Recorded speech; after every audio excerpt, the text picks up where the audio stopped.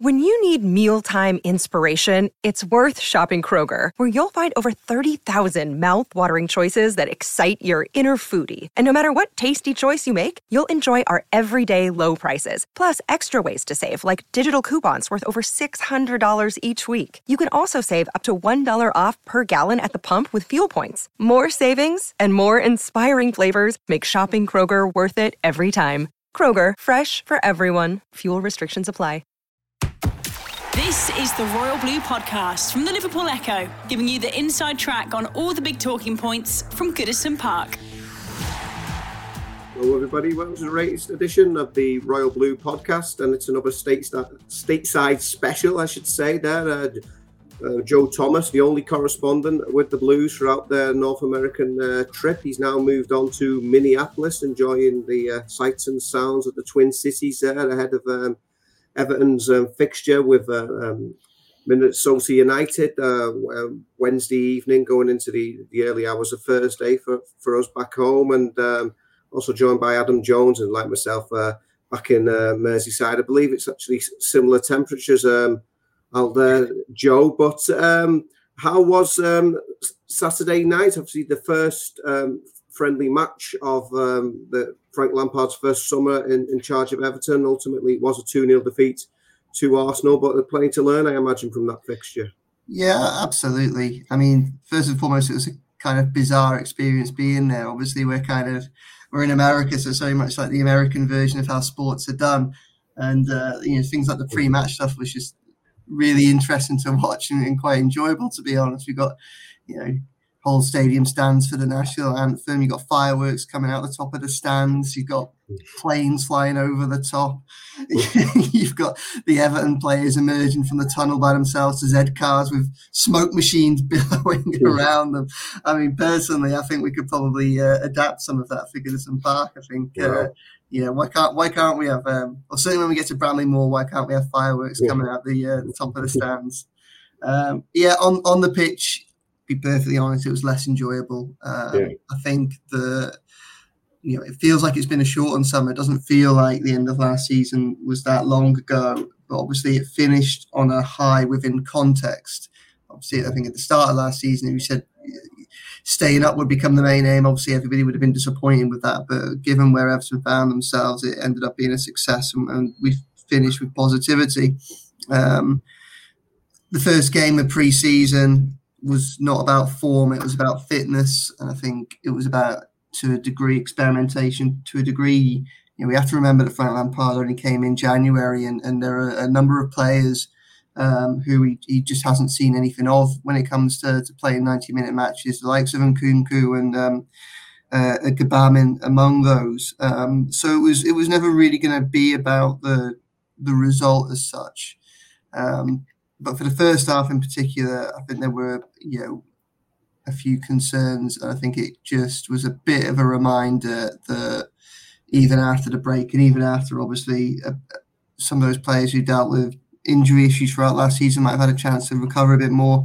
But obviously, Everton is still a work in progress. And I think it'll be a case of patience at the start of the season. But there'll be a lot more work that'll be done over the course of the next few weeks. But this is going to be a gradual build, because obviously it's still the same squad, which perhaps still has some of the same vulnerabilities that existed at parts of last season. Yeah, I mean, Adam, as Joe's alluded to there, it's more about fitness than form at this stage. But what sort of takes did you bring back from that first fixture? I mean, were you concerned by what you saw to any degree? I think perhaps the only thing that would concern me is Everton's still looking pretty weak on set pieces. And I think, that's something that we've talked about for a long time on this podcast now. There seemed to be a brief sort of period a couple of years ago where Everton seemed to sort out their issues, but this has been a really long-standing problem that numerous managers haven't really been able to solve with Everton squads in the past. And, perhaps that's something that is going to be worked on a little bit more over the course of the summer, but that's something that you imagine they can work on. Well, they probably were working on throughout the end of last season as well. So the fact that the players still don't seem to be picking up, sort of the basics of whatever set piece system, especially defensively, that they're that the coaching team are trying to put down. That was maybe the only little bit of a concern for me. As you say, it's more about fitness than anything else at this stage, isn't it? You know, I wasn't expecting a side that narrowly avoided relegation last season to suddenly turn things around, especially after, you know, their only signing was a free transfer from Burnley, and they've lost their best player over the course of this summer as well. So, you know, it was always going to take time for, you know, these sort of intricate bits of play and whatever you might think like that. You know, it's always going to take time across the summer for that to really show itself. I think, and you know, it's not meant to be perfect at this stage of the summer in terms of, you know, strategic play and, you know, coaching and stuff like that. So there's a lot of time that can still be worked on with this. I think the second half showed a lot more promising signs than the first half. Some of those youngsters that came on at half time in particular, I think, will have given Frank Lampard, you know, some intriguing food for thought. I think all of them were actually very good in their own sort of right. When they were introduced into the fray, and you know, they stood up to what was, you know, still a tough test against Arsenal. At the end of the day, Arsenal, I think that was their third pre-season match of the summer already, so they were always going to be ahead in their preparations. So, you know, the fact that Everton were given a real competitive match, as shown by, you know, James Tarkowski getting into a bit of fisticuffs towards the end of the game, getting it ended a tiny bit early. The fact that Everton were given sort of a competitive game, I think, is the most important thing there.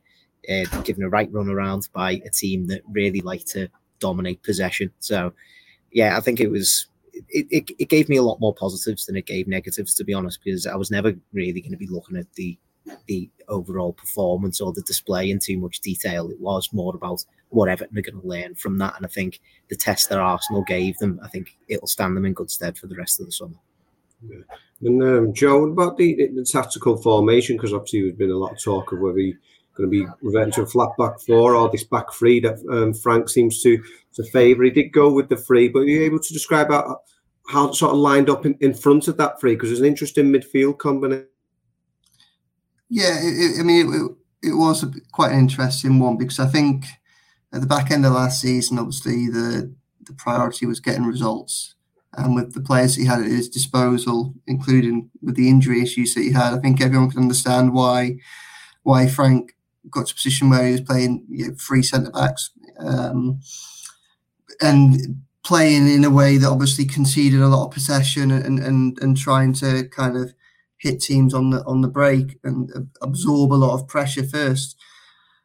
I think obviously the hope is from everyone, I think Frank included in this, is that things can be a bit more progressive going forward, but ultimately he has the same personnel, and at the minute he has a squad which has got, well, I mean, its strongest area is its centre backs. You know, he's got, even with Branthwaite moving out to PSV, he's got a huge amount of options there. Obviously Tarkowski came in, and then there's other players around him. It was a kind of an intriguing style of play on Saturday in front of him. So obviously you got Dominic Calvert-Lewin, who was essentially the focal point of the attack. But behind him, they almost lined up as a four, because obviously, you know, Dele Alli isn't really a wide midfielder. You know, and he had Tom Davis and Damari Gray in that in there as well. It was almost hard to kind of see what the intent was to some extent, because Arsenal pinned them back so much. You know, Decore, the other midfielder, certainly played a kind of the box-to-box role that we knew he was in the thick of it on the edge of both areas. But I wouldn't read too much into. I think what he was probably doing with his formations on Saturday was trying to basically give as many players an opportunity to play in something similar to what their preferred position would be, so we could just have a look at them. I don't think the 5-4-1, which we kind of went with the other day, would probably be the main one. Certainly because I think as we saw similar problems emerge to the end of last season, where essentially, and partly because of the quality of opposition, partly because of the game time they'd already had, you end up with Calvert-Lewin just really being stranded up there by himself, and that was a feature of last season, which was kind of mitigated by the fact that Richarlison was just such an absolute dynamo that he almost played two roles in that team, and he linked the midfield to the attack even when there was a gulf between them, just because of how much running he'd do and how much fighting he would do. So I think when we look back on Saturday, obviously it was intriguing to see I call it five at the back, obviously with three centre-backs. I think Frank was quite telling in his comments afterwards that this is a style that he perhaps doesn't want to play if he can avoid it, but at the minute with the personnel he's got available, that's probably what he has to lean towards at the moment. And obviously I think it's also important just saying that first half, obviously it was disappointing, but again it was a mix and match of teams for 45. Obviously players that you'd expect to be in that starting 11 come the start of the season were saved for the second half as well. So the experimental element was in both halves. So tactically, I probably wouldn't read too much into it, other than the fact that it's quite clear that they're certainly in the market for some midfielders, a number 6. Whether it be a number 6 that emerges from the academy and has a breakthrough year, or whether it be a number 6 that can be found and brought in, I think there's a gap there for a kind of a holding midfielder. So there's an opportunity there for someone to take it. And as Adam says, just then the young players that came, that second 45 was quite different. And some of those young players, I thought Stanley Mills was excellent in particular. Lewis Warrington looked composed on the ball, and Reece Welch made a couple of decent interventions as well. So I mean, there was promise from that aspect as well. The Royal Blue Podcast from the Liverpool Echo. You've both mentioned the young players. Going back to you, Adam, you obviously watched a lot of the under-23s last season. Your capacity with the Echo, and you'll have seen more than most, really. I mean, we mentioned Billy Crellin probably only got his chance. Obviously, Asmir Begovic had the injury, so he got an opportunity there. Stanley Mills mentioned, Reece Welch, Lewis Warrington. Do you think it could be an opportunity for some of these players this coming season, given that what Frank Lampard did at Chelsea? I don't see why not, to be honest. I think Welch in particular is quite interesting to me now, especially now that Jared Branthwaite has gone on loan to PSV, which I think is a really good loan move for him in itself. I think he's going to be able to hone in on his actual style of football by going to the Dutch league rather than going to somewhere like the Championship. I think it just suits him down to the ground a lot better. But in turn, I think that does open up a potential for another young centre-back to perhaps stake their claim in the first team sort of squad. And Reece Welch is somebody who's been training with the first team, particularly for months and months now. He's almost a regular at Finch Farm with the senior squad. As Joe quite rightly said, I think he made some really vital interventions throughout the second half against Arsenal. I think he just carries himself like a first team player. Whenever you watched them for the 23s last year, there was a selection of those 23s players who you just think to yourself, all right, well, they're already too good for this level of football. Branthwaite was certainly one of them when he was playing down there, and Welch, fast became one of them as well. You could see that he was benefiting from playing with the first team. His speed of thought is very quick when he's on the ball. He reads the game very well for somebody of his age. He's obviously got the physical attributes about him as well. I think he's just got a lot of talent to show. So, Frank Lampard will obviously look into that. He'll probably look at how comfortable Reece looked when he did play against what was still a tough test in that second half against Arsenal. And I think particularly now that Branthwaite's gone, there might be a couple of opportunities opening up for him there.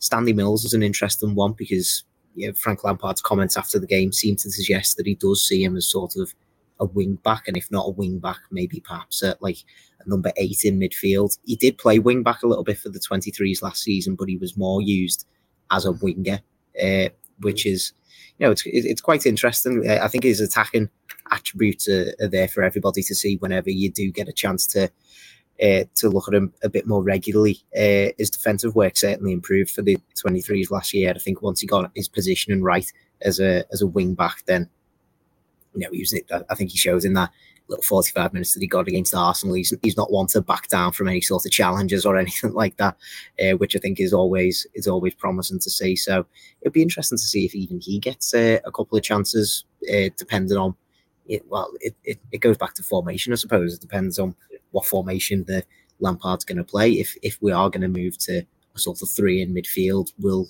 Stanley Mills see himself as one of the potential box-to-box midfielders at some point further down the line?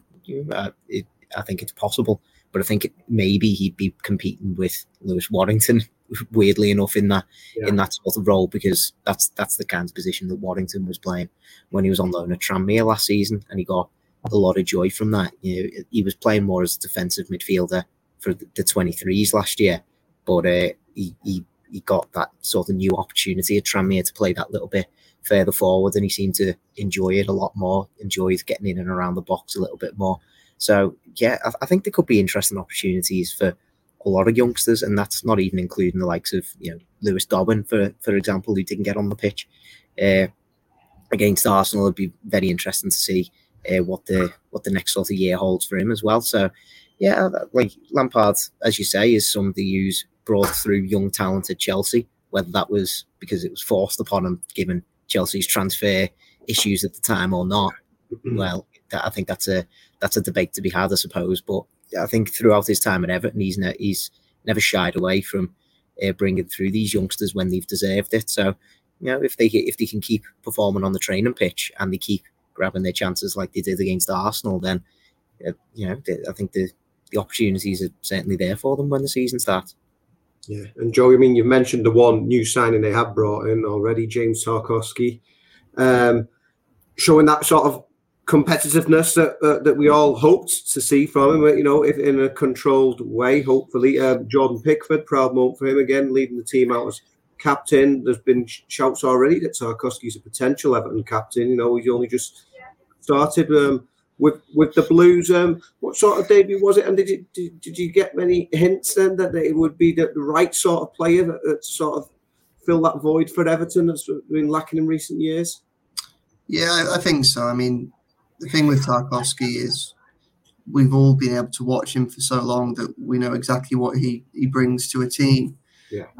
So there probably isn't really any mystery to him. We know that he is a strong player, who can take no nonsense, who can fight for himself and fight for those around him. He's obviously got a lot of leadership qualities as well. But he has aggression, but it's controlled aggression. Yeah. He's intelligent with it. He knows what he's doing. Obviously, we saw that in the way that he stuck up for Stanley Mills in the closing minutes. And I think that kind of aggressive confidence that is still controlled is something that would really benefit that Everton side this season. I think last season Everton really struggled to impose themselves on teams, not just tactically but also physically. A lot was said about a lack of leaders, which the more we hear as the dust has settled from last season, the more you kind of start to question a little bit. It sounds like there were this huge personality. Obviously, we all know about what's been said about Seamus Coleman, but Pickford, he really came to the fore himself, and some of the players behind the scenes as well. Andros Townsend seems to have been quite pivotal. I suppose the problem was getting those players on the pitch because Townsend was injured, Coleman was in and out, and Pickford's obviously at the back. It's going to be a really interesting one to see if Coleman misses the start of the season. And obviously it sounds like he's touch and go as he recovers from the surgery that he had a couple of weeks ago. It'll be interesting who Frank goes forward, give the captain's armband, because obviously Pickford is obviously going to start. It's very difficult to see how Tarkowski doesn't go straight into that back 2 or back 3, whatever it is, by the end of, or by August the 6th.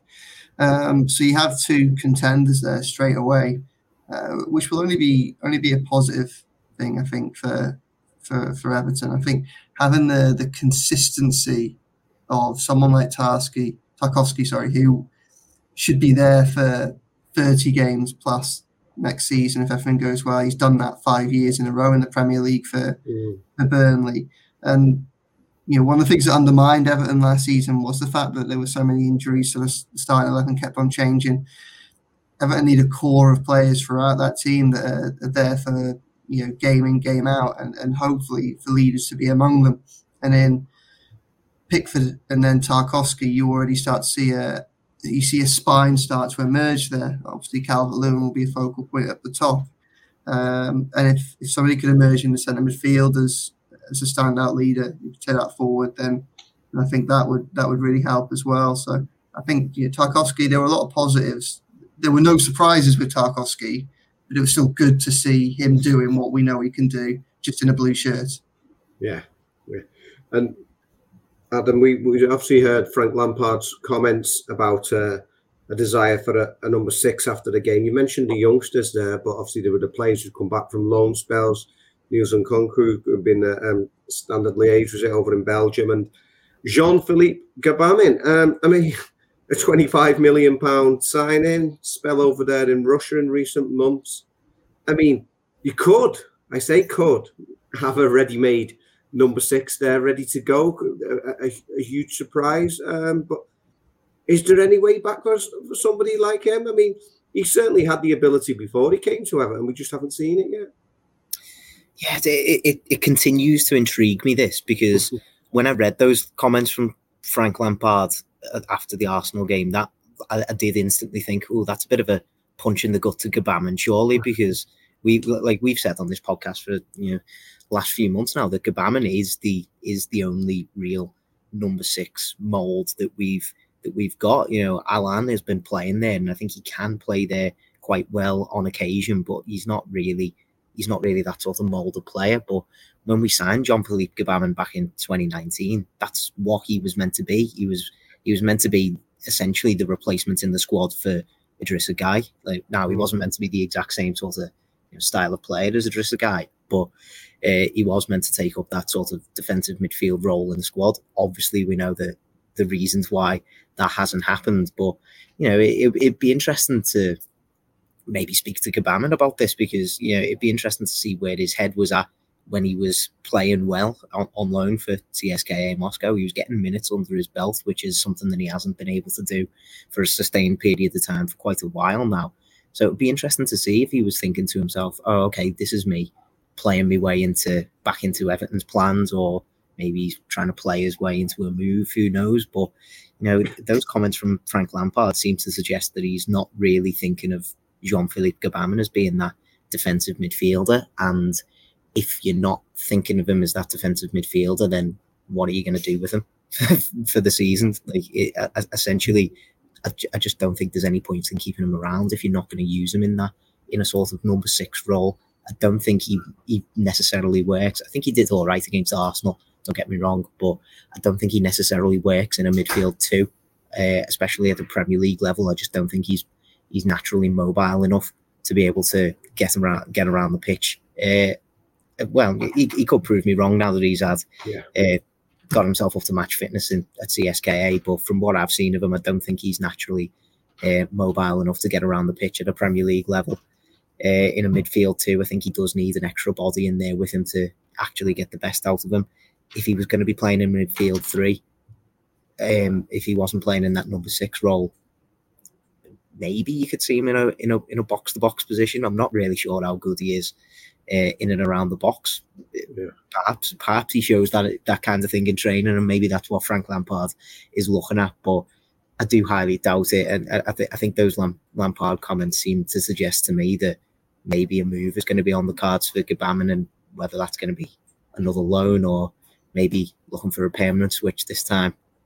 I don't think that would necessarily come as a surprise to anybody that, after 3 years of essentially stagnation after his move, obviously not his fault in a lot of senses, but, it is 3 years still of stagnation. It was a lot of money that Everton spent on him, and they still need that replacement for Idrissa Gueye's influence in the squad 3 years on. So I think it would probably be best for all parties to just, to cut ties here and find a new move for him. And, hopefully he'll be able to have similar game time as he got at CSKA Moscow somewhere else. And, I think that would be certainly a benefit to him.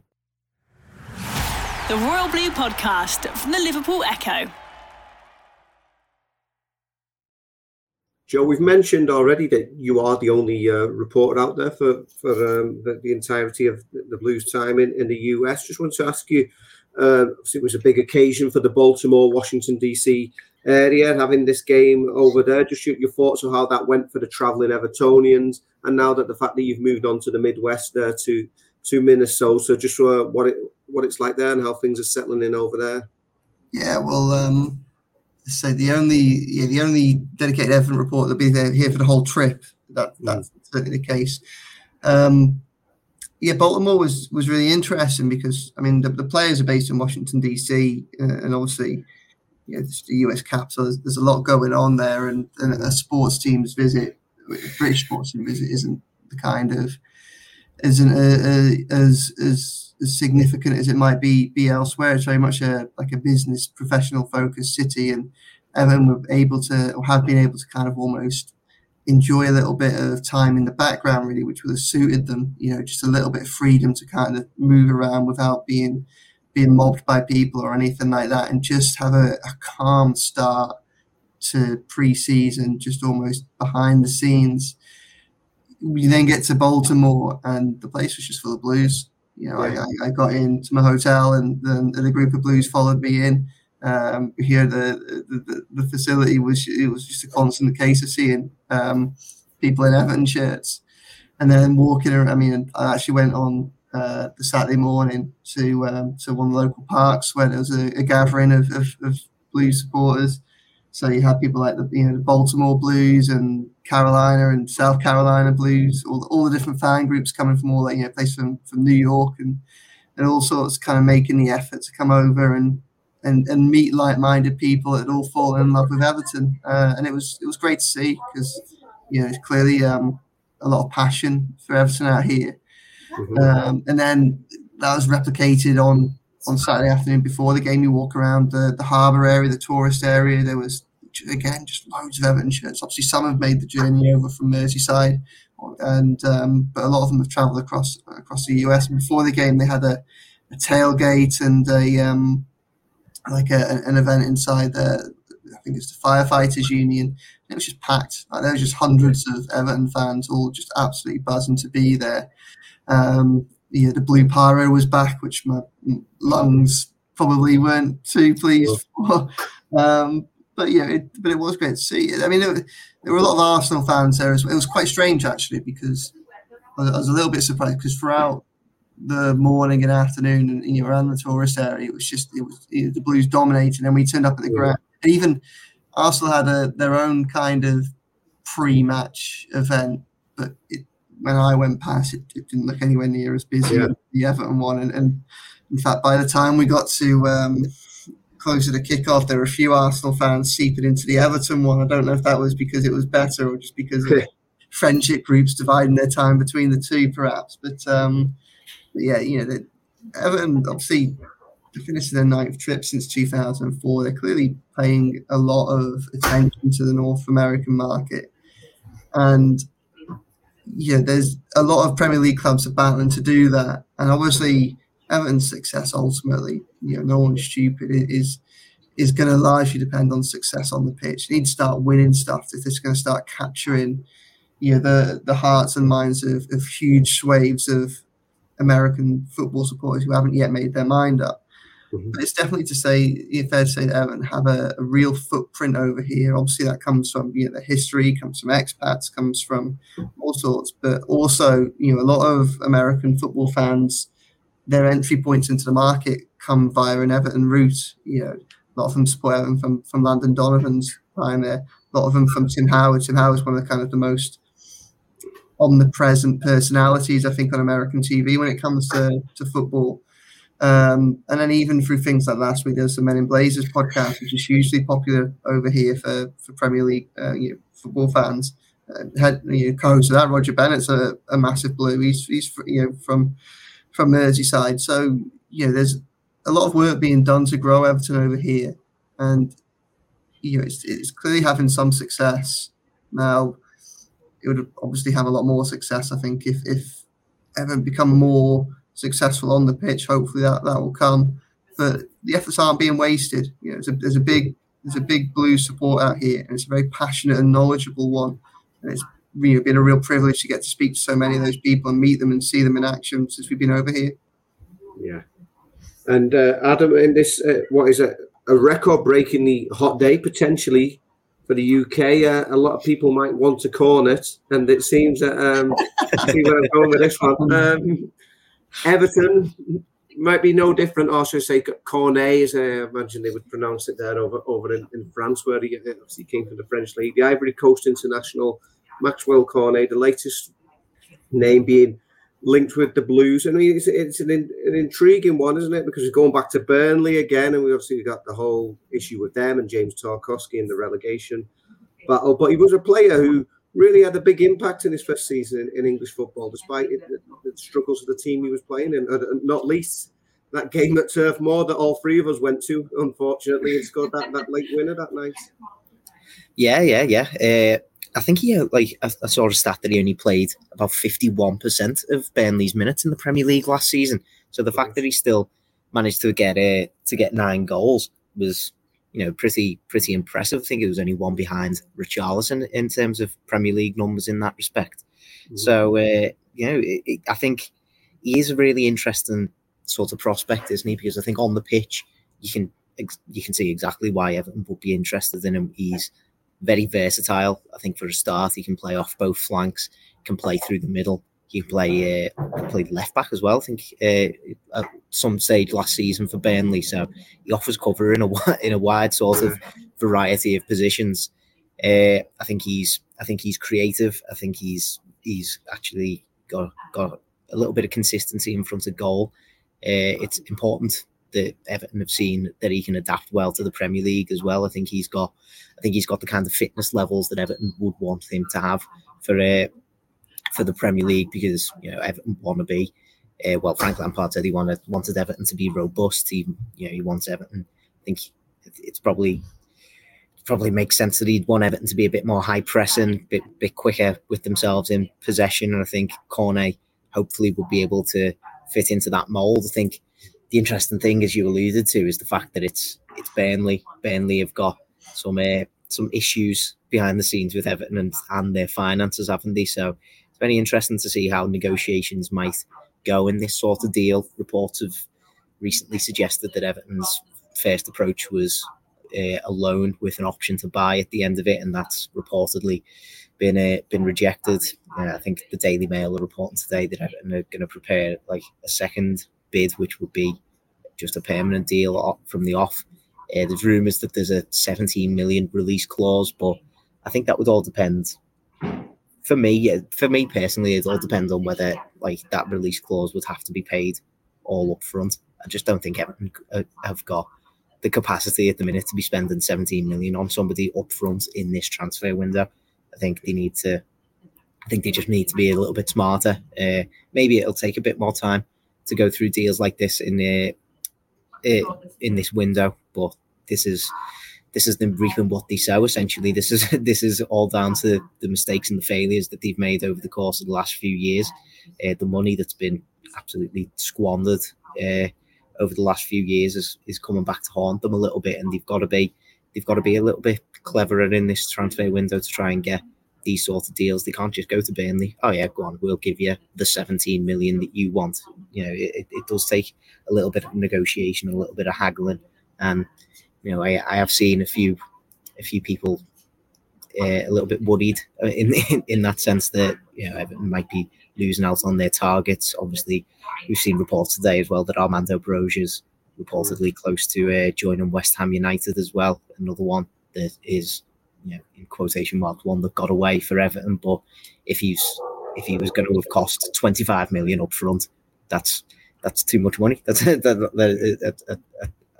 it stands, it's just too much money. So, yeah, Everton are being forced to be a little bit more clever in this transfer window, I suppose, with the way that they do things. But I'm not I'm not necessarily opposed to that. I think essentially Everton should have been doing this years and years ago, trying to negotiate the best price for someone. It seems simple, but Everton just weren't doing that a few years ago, and this is the price that they've got to pay now. But if there is a sort of amicable deal that can be made for somebody like Cornet, I think it makes a lot of sense. I don't think he's going to be necessarily a like for like Richarlison replacement, but you can certainly see that he'd replace a lot of the influence that Richarlison has left behind. So I'd be all for it if the price was right. Yeah. I mean, Joe, we've mentioned already, this is now the second and final leg of Everton's US trip that you've moved on to, the game against Adrian Heath's Minnesota coming up. You spoke to Frank Lampard. I mean, did he seem concerned to you? Is he frustrated with this transfer situation? I mean, how do you see it playing out? Farhad Moshiri, of course, the owner, came out and said judges at the end of the transfer window. Yeah, and like we said in the last podcast, I think that's fair. I think we're operating in a changing world with football finances, and I think that I mean, on Cornet, I think he's a sensible deal. And I'd like to think that. I mean, I know there are issues with profit and sustainability, but if he does have a £17.5 million release clause, I think that's something that Everton would probably be able to find a way to meet that if they need to. I think the issue is Everton can't spend anything over this summer. They just probably have a very limited kind of. They probably have a very set budget, and it's a case of what they use the money towards. And if they pay everything up for Cornet up front, then that perhaps then eats into a second signing for a similar price, or the fees that you can pay to secure loan deals. They certainly don't have multiple tens of millions of pounds to signings that they can make. I think with Cornet, he, like Adam says, there are a lot of positive attributes there. He definitely strengthens the side. I think it's just sensible business. I think Richarlison's a better player, and I know they're not the same player, but I think they're quite similar players. Would you say, if you work on Richarlison as a 60 million package, as we've reported, and you work on Cornet as a 17.5 million one, if he's got the release clause that we think he has, would you say Richarlison's £42.5 million better than Cornet? I probably wouldn't. I think that's if you come away with Cornet in a £42.5 million profit, even if it is that is then going into sorting out the finances rather than all being spent. I think that's actually some pretty good business. But obviously there needs to be wiggle room for further business as well. Which I don't think Frank's under any illusions about that. I think the supporters are either. But I do think that. When you look at the transfer market at the moment, there's probably been quite a few deals that are almost holding up the market. And I think, you look how long Rafinha to Barcelona dragged on for, or, you look at the situation, Brozier and where he's going. Obviously, Chelsea are a club that have been all over the place this summer. Everton have to be savvy. And I think for a big part of the situation they're currently in is for perhaps going for players without having done due diligence, perhaps being, attracted to the shiny player with the silver boots and the big price tag, and not doing their homework and just going straight for it. The result of that is where we are right now. I think it would be difficult. While I can understand why supporters would want to see players coming in as soon as they possibly could, and why I can understand that they'd want them to be before the season rather than during the transfer window after the season. I think there has to be a degree of pragmatism, and I think it would be a little bit hypocritical perhaps to be criticising the past policy of spending everything big sums on questionable players, and then also criticising what is hopefully a case of a slower start to the window because of due diligence, sensible operating, trying to negotiate in a way that favours Everton at the moment, even if that does mean the players come later, which hopefully the light silence at the moment is representative of. Hopefully it's not a case of there's not things happening. I think things are very, very busy. Frank said things are very busy between him and Kevin Farwell at the moment, and hopefully that's busy with making progress and identifying targets and having talks with clubs and hopefully getting some towards getting some over the line. So I mean, I think there will be incomings. Hopefully they'll be first choice targets rather than having to move on to second and thirds. I think Everton understand that they need new players. How many? I don't know where their thinking is on that, but I'd be shocked if nobody else came in the coming weeks. Okay, well, obviously, like we've mentioned, this is one more game to go in the US. That's another late night for Adam, and Joe's just now adjusting to a new time zone as well. But yeah, Minnesota United versus Everton, officially Wednesday night over there, but it's 1 a.m. in the morning for us. So follow the Echoes Live blog on that one, and then it's on to a very different sort of change of scene next weekend on the Sunday when Everton go to Blackpool. So there's plenty to look forward to there, and another summer trip by the seaside for our correspondents and the Everton travelling fans. So it's been the Royal Blue Podcast. I've been your host, Chris Beasley. I've been joined by Adam Jones and Joe Thomas out there in the USA. And a good afternoon to all of you, and keep safe in that sunshine. You've been listening to the Royal Blue Podcast from the Liverpool Echo.